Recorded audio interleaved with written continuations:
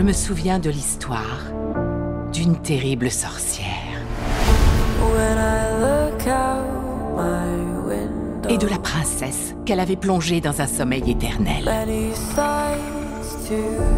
L'histoire est devenue légende,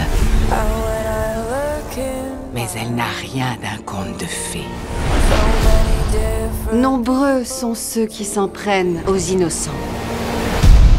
Vous êtes bien placé pour le savoir. Si je ne vous connaissais pas, je verrais là une forme de menace. En êtes-vous sûr? Sûr de quoi? De me connaître. Qu'avez-vous fait?